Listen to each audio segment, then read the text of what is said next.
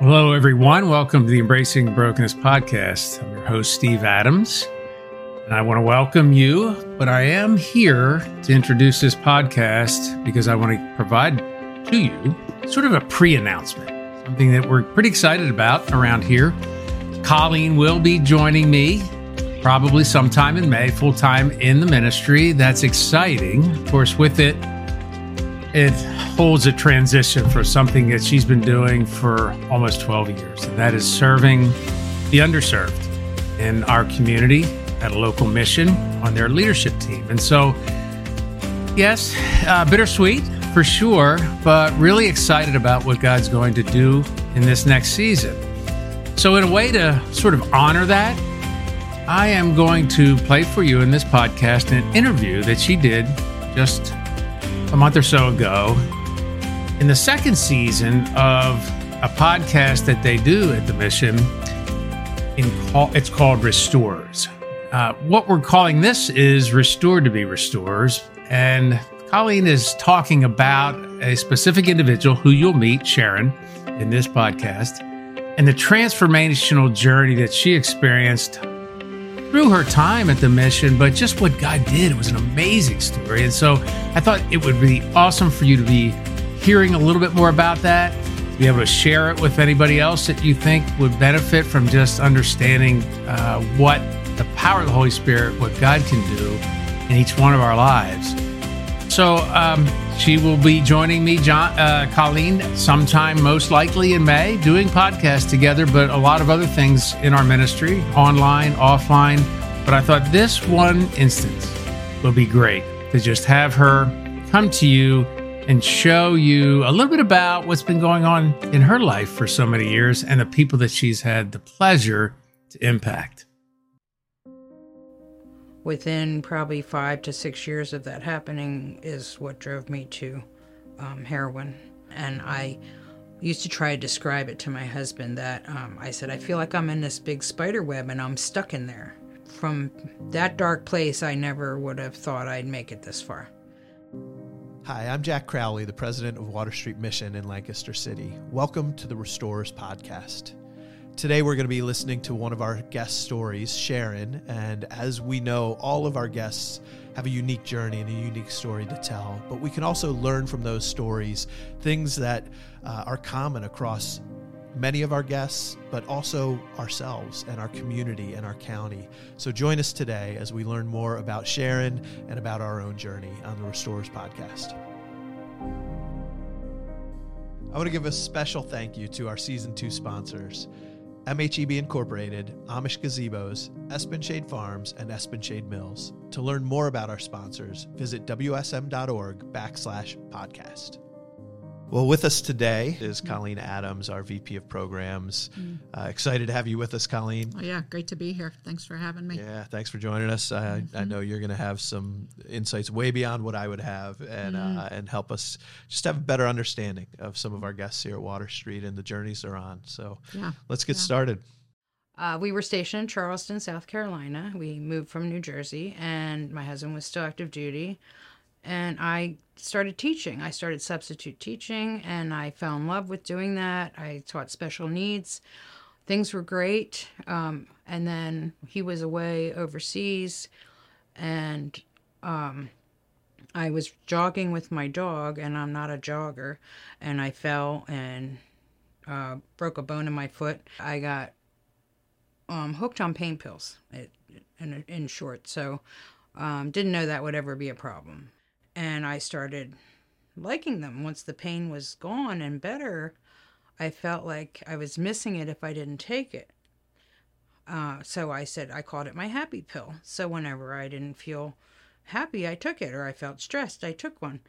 And not realizing that it was becoming a problem or an issue. So there's lots of stereotypes out there of, who are these people who are homeless, somebody who's going to Water Street for help. Sharon probably doesn't look like a lot of those stereotypes, nor does the beginning of her story sound like a lot of those stereotypes. How common is that that we would have guests just like Sharon? Oh, my goodness. I actually think, as people are processing what they're seeing of the opioid crisis, There are so many Sharons. You know, that's, I think, the difference in people who get hooked on heroin. They get hooked on heroin because they had an injury and they started on, you know, readily available narcotics. Then the next thing you know, they need more and more. Right. And heroin is the only thing cheap enough. Right. And so, yeah. Well, and she talks about, you know, it was for the pain. It Yes. worked great for the pain. Yes. But then I just kind of like the way I feel when I'm on these. And it became, she joked about it being her happy pill, Yeah. that I'm not feeling happy.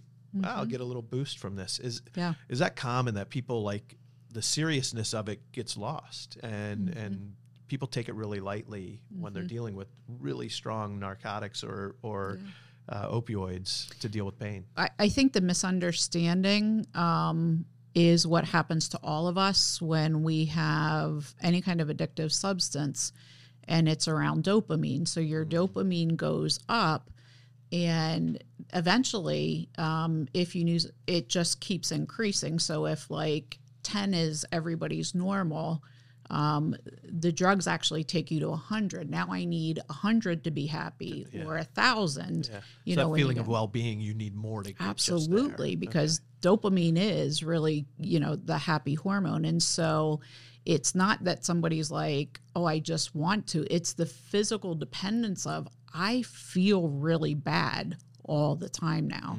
But the only time I felt okay was, which wasn't the place that, you know, she would have started. And so it really, you know, the biological piece of this is huge. And that is super common in addictions other than heroin. I mean, that it really is the dopamine piece that gets adjusted in your brain.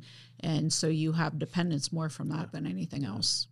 Let's listen in to the next piece of Sharon's story. Things got worse and worse, and we were living down south in Charleston. So it led to more drugs and wrong people, and I didn't realize how bad. I thought everybody was my friend. So it turned our lives upside down, and slowly but surely it led me to all the wrong people and places, and I don't know, it just led me into a whole nother world the deeper I got, because once I couldn't get them by prescription, someone said, oh, well, we can help you get them. You just have to pay for them. So it was made very easy for me to get. So even with prescription opioids, you know, that ability to get them after your prescription wears out. I know there's been movement around how doctors are prescribing opioids and warnings. There's been legislation passed about tracking to make sure that people aren't, you know, just persisting on it. Yeah. But it leads to this other market. Does that exist in Lancaster? Is it just as easy anywhere to get those opioid drugs, to find another way to get it, even if your doctor stops prescribing it? It is very easy for anybody. I mean, any of us could walk out our door and be connected. It's not like you have to go find the CD section. It is common in our schools. It's common all over.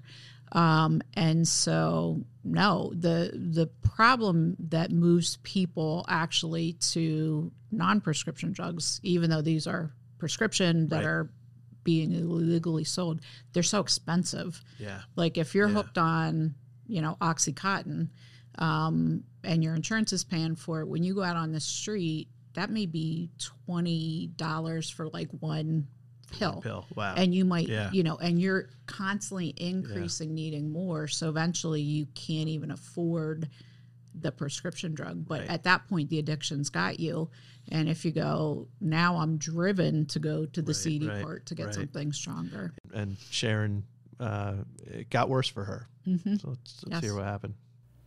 Within probably 5 to 6 years of that happening is what drove me to heroin. I couldn't believe I found myself doing that, but it numbed me. It made me feel good, and I thought, okay, yeah, I hated myself. So the more I hated myself, the more I wanted to do it. So, and I didn't want to be that person. And I used to try to describe it to my husband that I said, I feel like I'm in this big spider web and I'm stuck in there.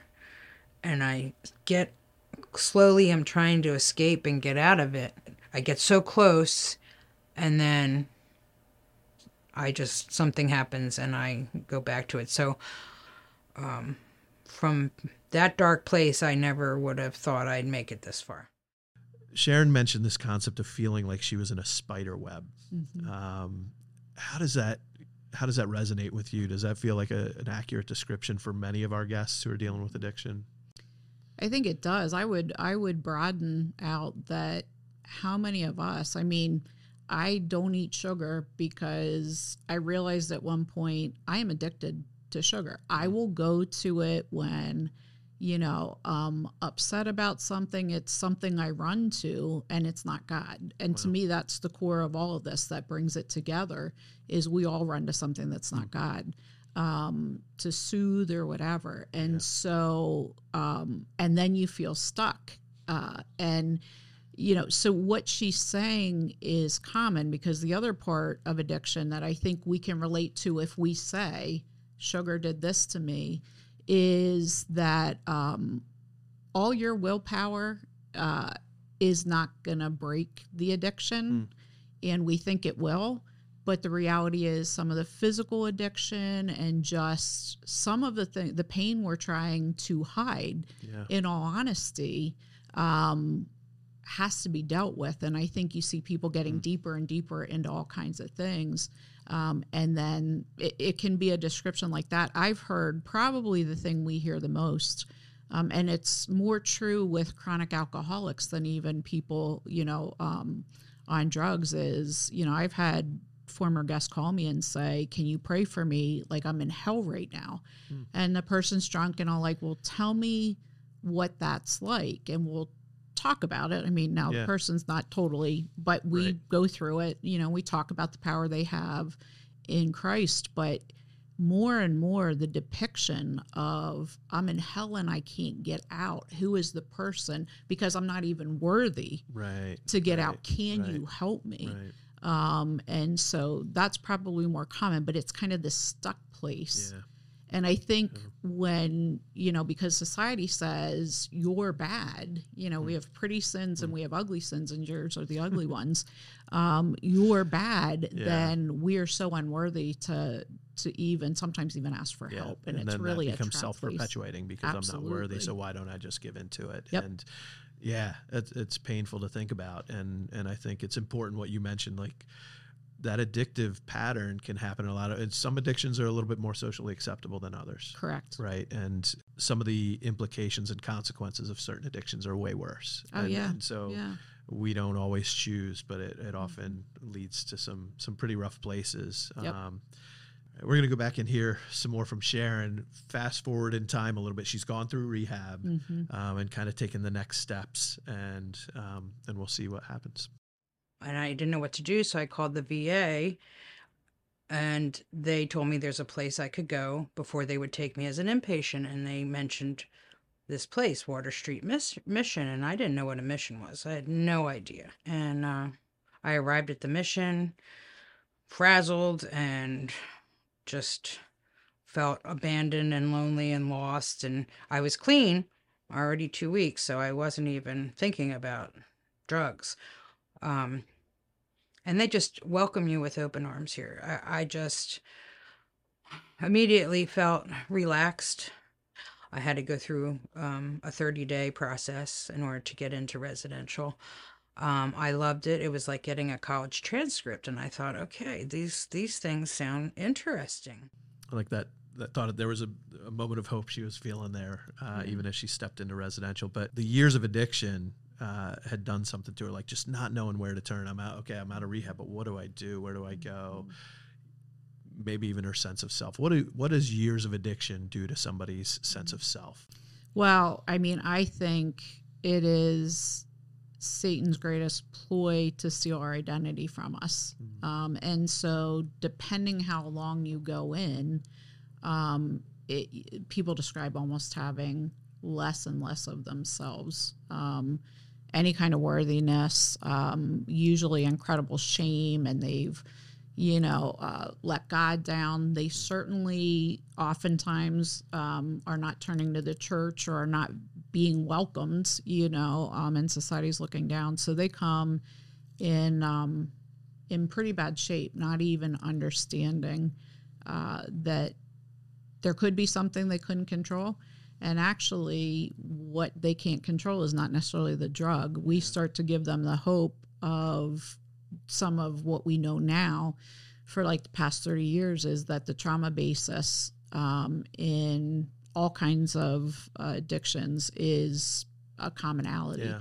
And so when you give the hope that, hey, there's a different way we can help you get under some of this stuff, you just see hope flourish and, and then just loving people. Yeah. Regardless. I was going to say, and it starts people. with that first welcoming touch. Like Yep. I appreciate how Sharon mentioned she just felt welcomed with open arms and how important that is foundationally before you can start rebuilding that sense of self, just to be welcomed as who you are. Well, and to be looked at as a person worthy of somebody else even looking at you. Yeah. And so our approach totally is love people like crazy where they're at. And honestly, that is such a game changer because they start to question, can I be worthy? Yeah. So absolutely.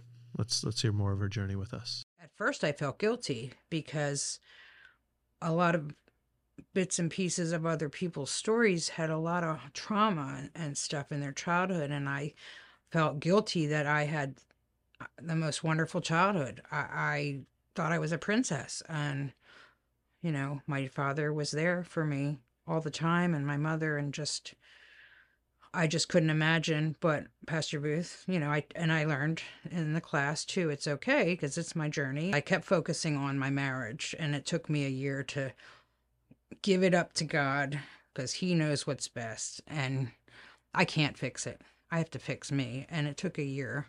So, and I don't care if it takes 10 years, and I still have work to do on myself.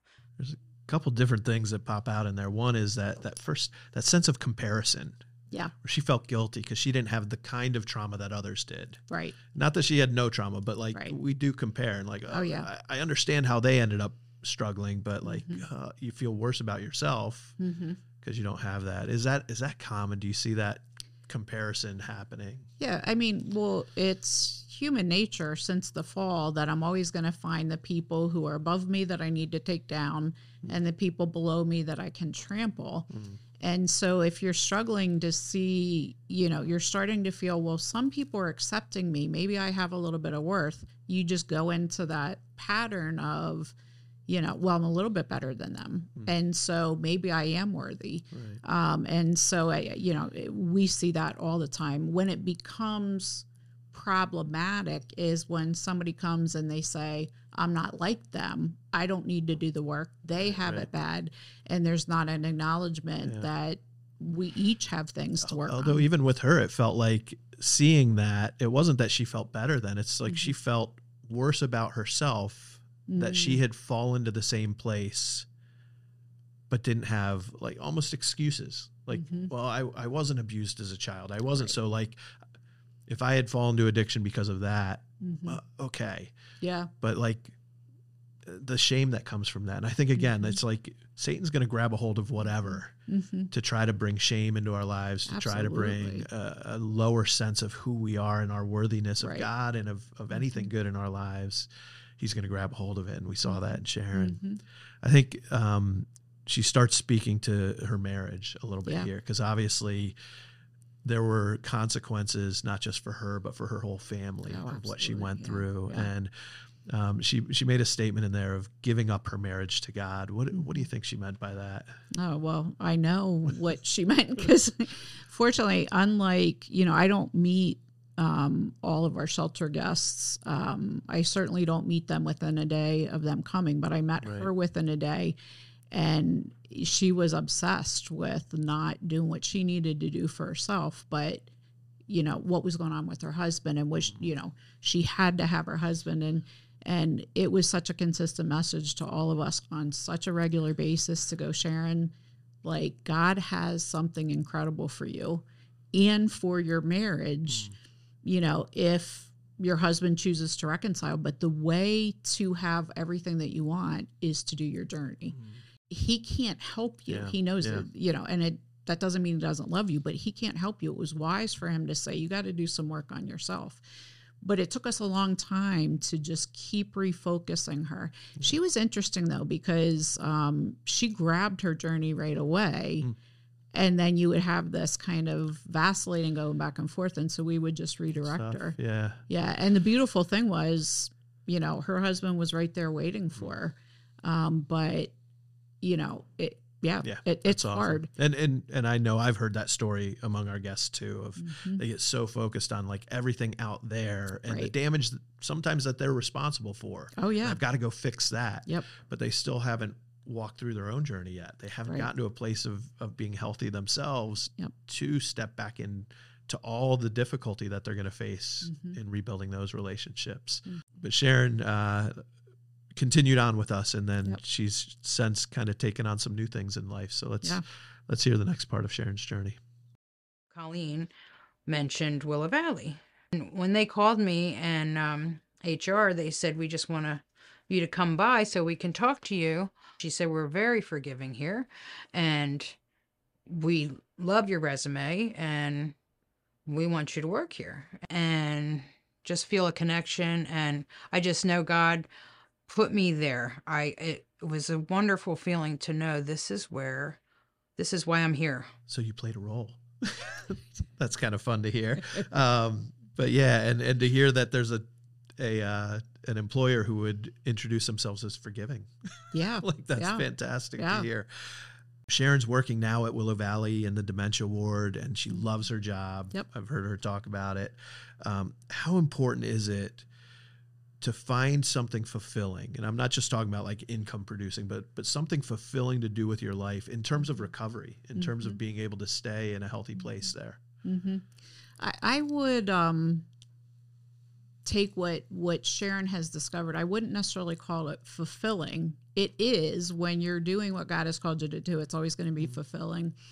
But I think our focus vocationally is really understanding the purpose that God created you for. You're part of a greater story. What's your contribution to that greater story?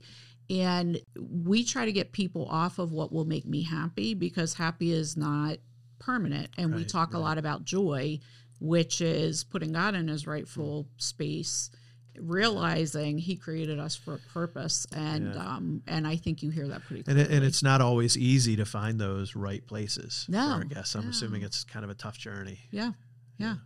But I think it's why in our Step Up program, which does a lot of the career counseling and coaching, is, the focus on, we've had some great partners that said, if you have somebody and they want to do this kind of work.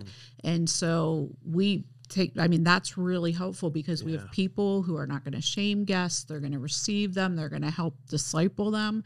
And it's huge. Yeah, so it's purpose and environment. Amen. That can play a big role in it. Yeah. We've got one more clip from Sharon. Let's hear this last piece. Right now, God has given me my daughter. Our relationship is so strong. We talk every day. We FaceTime twice a day. My husband and I are together celebrating. It'll be 33 years, I think. If I'm wrong, it's 32, but I think it's 33 years in November. And I am so grateful that he stuck by me and didn't give up on me. I'm always wanted to be a grandmother. I'm a grandmother. And I just love them so much. That's all I do. We go to work, we come home, our weekends off, we try to go visit our grandkids. Busy, busy, busy. Time is flying too fast. I just have more appreciation for everything. Joy and hope. You have to never give up hope. There's always hope for better. It's so exciting to hear and see the reconciliation that Sharon experienced with her family. It's amazing to watch, and having met her husband, and just it brings incredible joy. Is that a common thing? Let's be real with our guests. There's a lot of brokenness in their families. Is reconciliation the norm? No.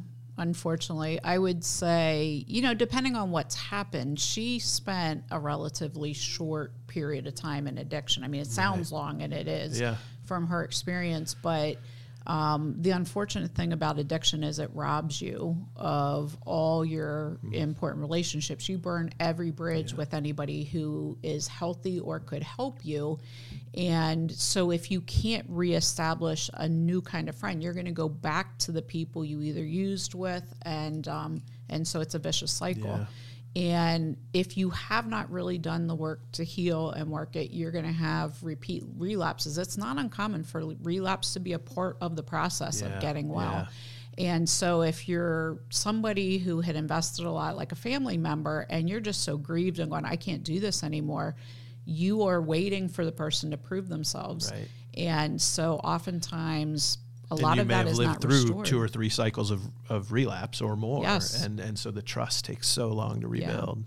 Yeah, I think what I think is so incredible about her story is that her husband was able to draw a boundary to say, this is not healthy. Yeah. He didn't try to stay and go, I'm going to fix it. Or he was like, clearly, this is your problem. He did not commit. He was going to be there. But I think in a way, he understands covenant and always loved her, but he was strong enough to draw the boundary and say, you've got to get well. Yeah. And that's the other piece. I mean, you have to have a Christian frame to even understand forgiveness and, what things are about. And I think that's beautiful. I mean, we've seen some good things happen, but a lot of times so much damage is done. Yeah. It's just really and sometimes we see reconciliation with certain family members, but not all. And it's a complicated part of the journey. Yeah. It's a blessing when you see situations like this, and we've seen many. But it's also exciting to hear Sharon reflect on the joy that she has now in her life, and that joy doesn't come from the circumstances she's in, but something deeper. Yeah. She learned, and I think this is pretty common with a lot of our guests, is that, God is with people every single day, not just in church on Sunday, and they've learned how he communicates uniquely with them. And you're never alone once you discover he's with you all the time and you just see him. And I think Sharon really, really got that. And so she'll notice the little things every day and post them on Facebook so she's totally in tune, and that's joy. That's awesome. Yeah. That's so cool to see. So that's kind of the end of Sharon's story for now. Obviously, it continues on, but for our episode, are there any final thoughts you'd have for our audience? Just any things you'd want them to take away from hearing Sharon's story and recognizing that it mirrors the story of a lot of other of our guests? Yeah. I've only been in the mission world for 12 years. I didn't know what a homeless person was. It felt really scary to me. And, I thought, it's just people that don't want to get up and do what they need to do. And if they're in addictions, what I found is my neighbors, is people that are so dear to me. And so I wonder for us as a church, if we can't really deal with, start to really deal with our own kind of places where we sin because we don't put God in the God spot. And we can relate to somebody and say, yeah, this is really, really hard, but the same process of loving and accepting and receiving, if you're, a loved one of someone who's kind of been doing an addictive journey for 30 years, to be able to receive somebody back when, they're clean and they're struggling. I think most of the time people want to make up the 30 years. You take the addicted person and say, well, why did you do this? They don't even remember their addiction. And that just feeling of judgment constantly creates a whole lot of shame, which a lot of times triggers relapse. And so I just wonder if we can look at it differently to really help our brothers and sisters, that are struggling. And it starts by remembering they are our brothers and sisters. Amen. and that their journeys aren't that far removed from our own. Just sometimes the consequences look different. So, Colleen, thanks so much for joining us today, helping us gain some insights from Sharon's journey. And Sharon, thanks for sharing your story. Oh, Sharon's amazing. And thank you for joining us and listening in on the podcast and hearing the story. I hope you enjoyed it. I hope you've learned a little bit, and we'll see you again soon. This was another episode of the Embracing Brokenness podcast. For more information on Embracing Brokenness Ministries, or to subscribe to our blog, podcast, YouTube channel, or engage with us on social media, please visit our website at embracingbrokenness.org. Thanks for joining us.